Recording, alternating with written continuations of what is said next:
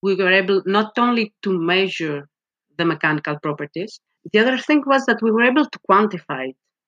So we said, okay, domain walls are mechanically softer, and are always mechanically softer.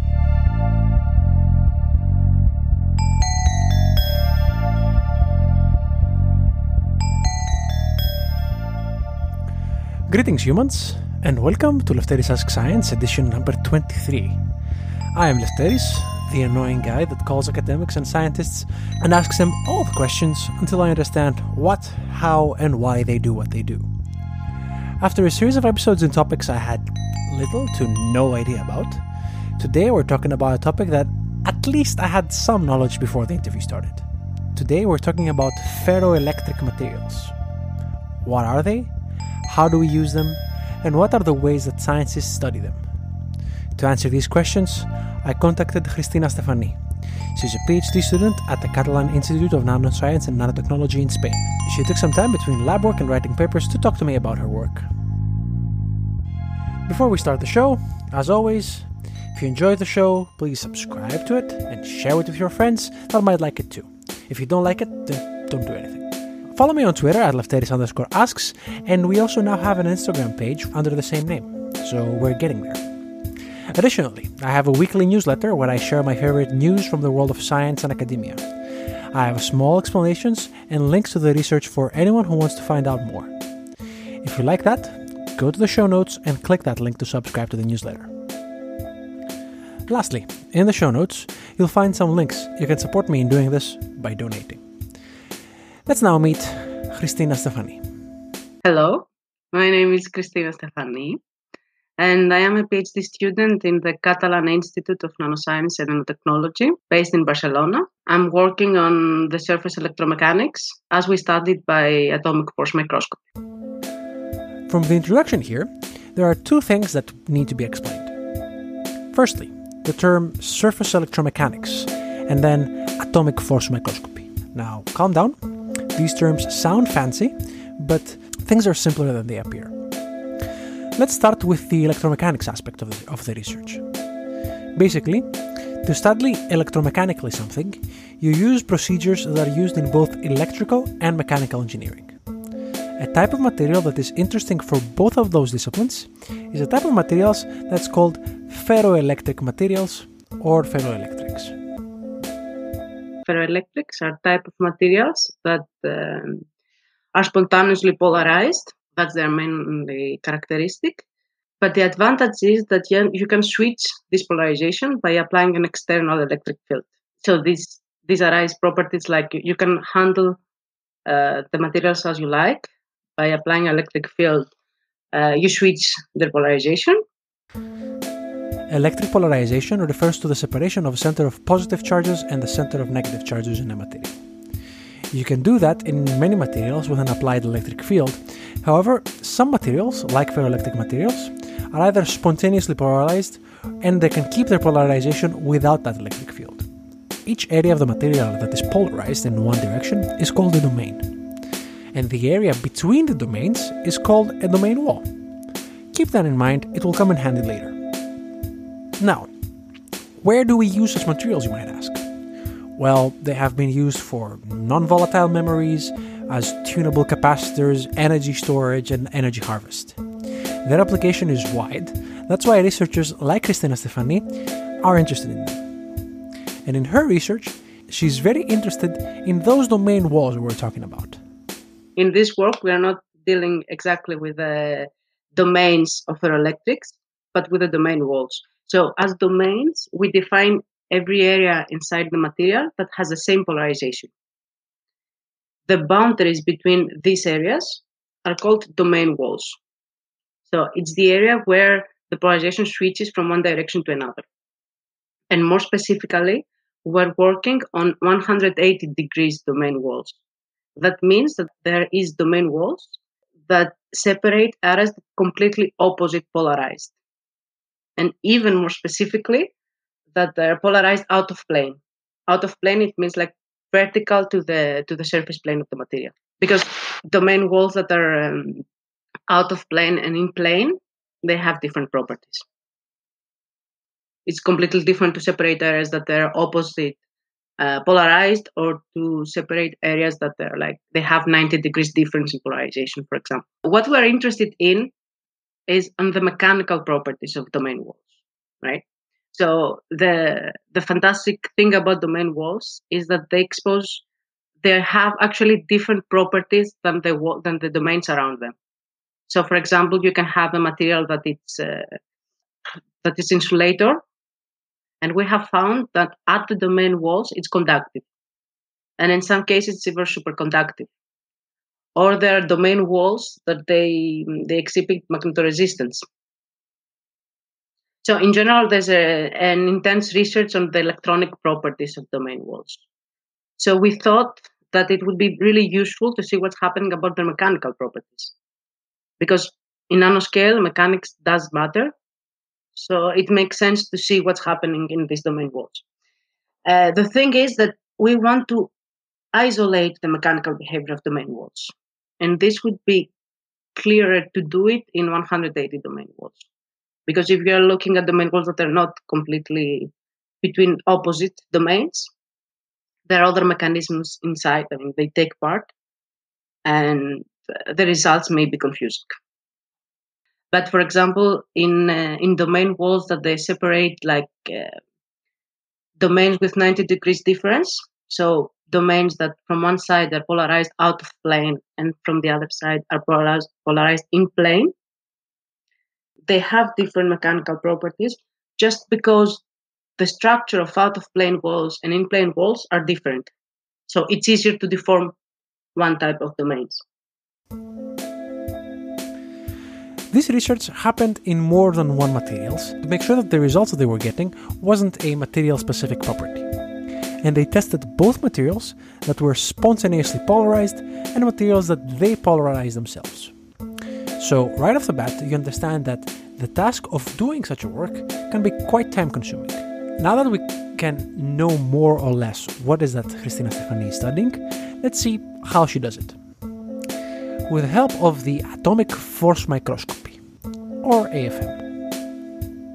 AFM is a microscope, okay? Atomic force microscopy, but it's not an optical microscope. It's the category of scanning probe microscopy. That means that you have a probe that either comes in touch with the material, either comes very, very, very close to the material, and you are checking what you sense with this probe. This is the basic principle of AFM. Of course, there are different modes on it, depending on what you want to measure. You are using a different mode of AFM. The most common thing is that you can check the topography of the material, so how the surface looks like. And in our case, what we're interested in is what we call piezo response force microscopy, which is a technique that allows you, due to the inverse piezoelectric phenomenon, to check the ferroelectric properties of the material. So with PFM, what we do is that we have this tip, this cantilever with a tip at the end, and the tip is in contact with the sample. And we send an AC voltage through the tip to the sample. And so the sample is, because it's piezoelectric, it vibrates, right? Piezoelectric means that when you apply an external field, it changes volume. So what we do is to apply an AC, an alternative voltage, and we see how the material volume changes. But we're sensitive only to one direction. So we see how the material goes up and down.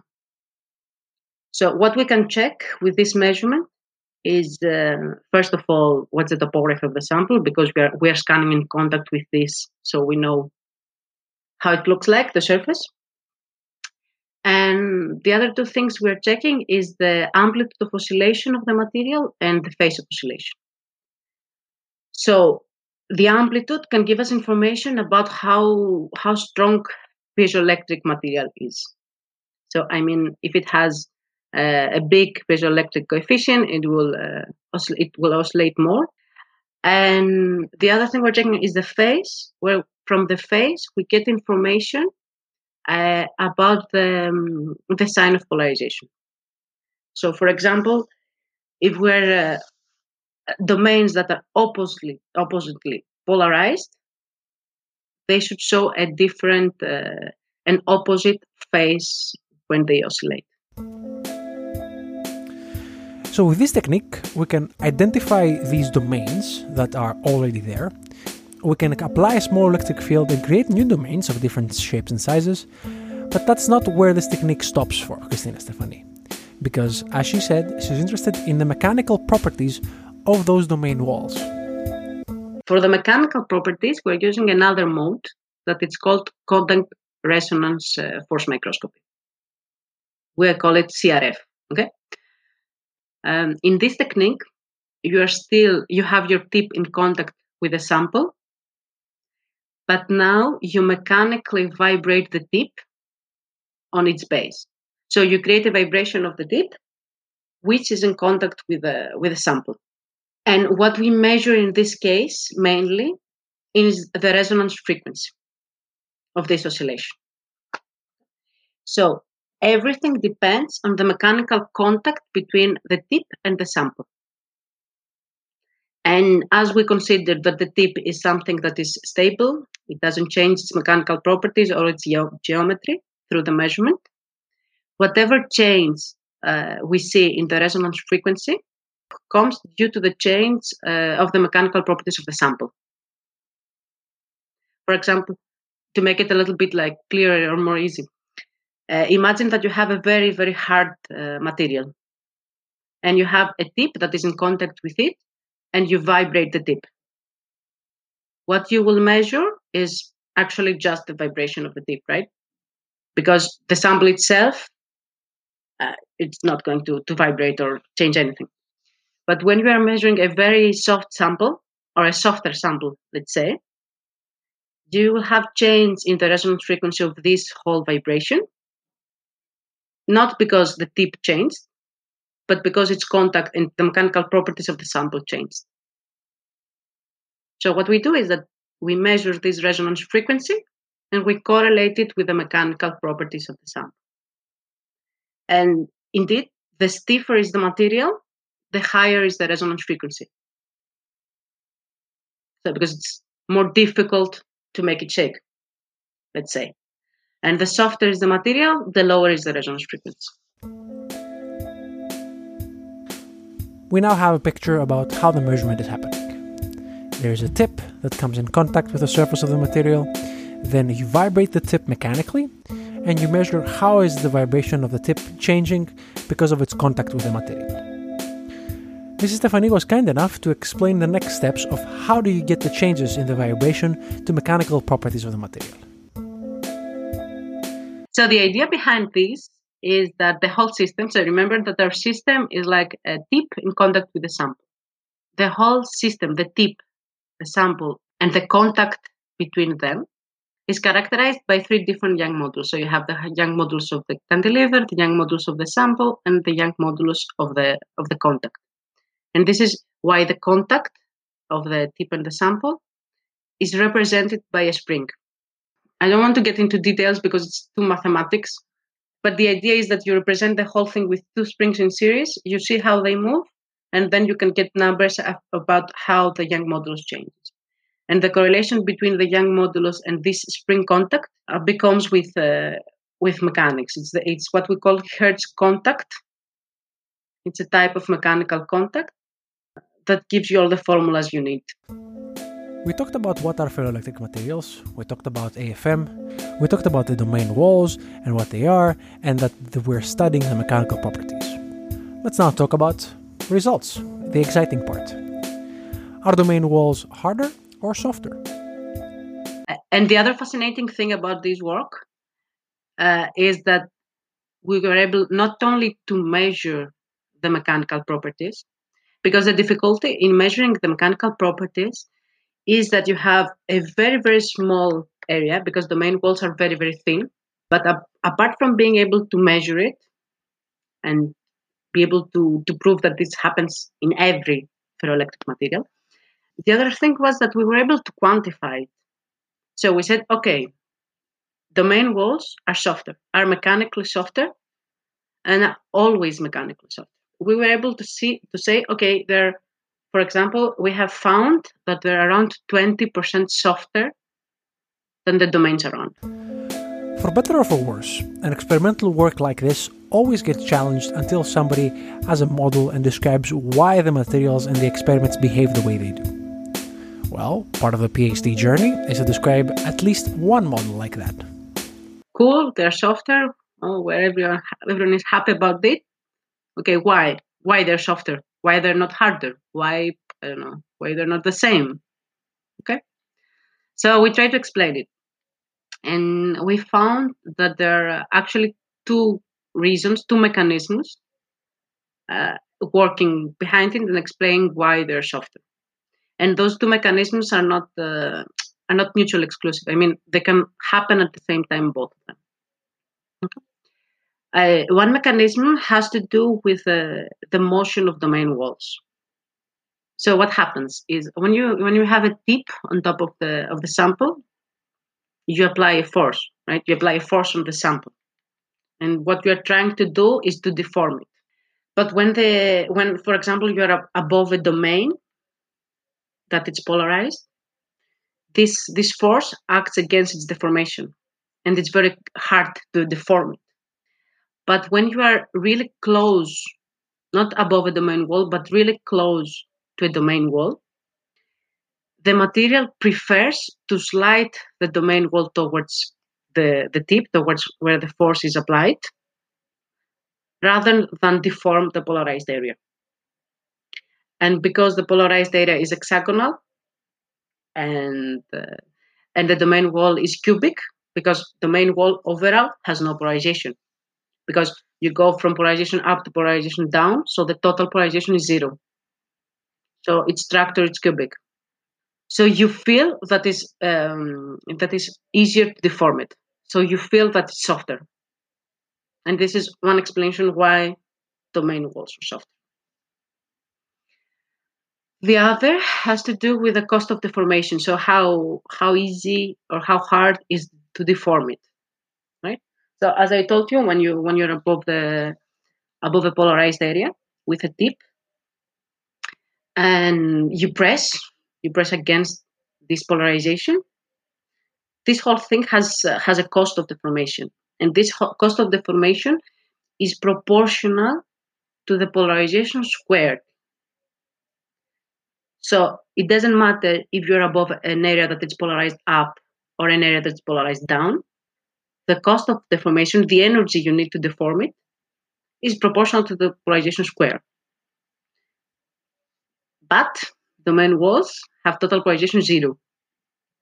So the corresponding electrostatic cost of deformation is 0. So it's easier to deform it. And that concludes a small story of the research that soon-to-be Dr. Christina Stephanie is doing. These domain walls are another tool that the material scientists use in order to create materials and structures with favorable properties. I'd like to thank Christina Stephanie for her time, and best of luck for her future work and studies. And thank you for sticking around until the end. Once again, in the show notes, you will find ways that you can support me in doing this. One easy way you can support me is by just sharing this episode around with a friend. I really appreciate it. Until we meet again, take care, keep learning, and be kind.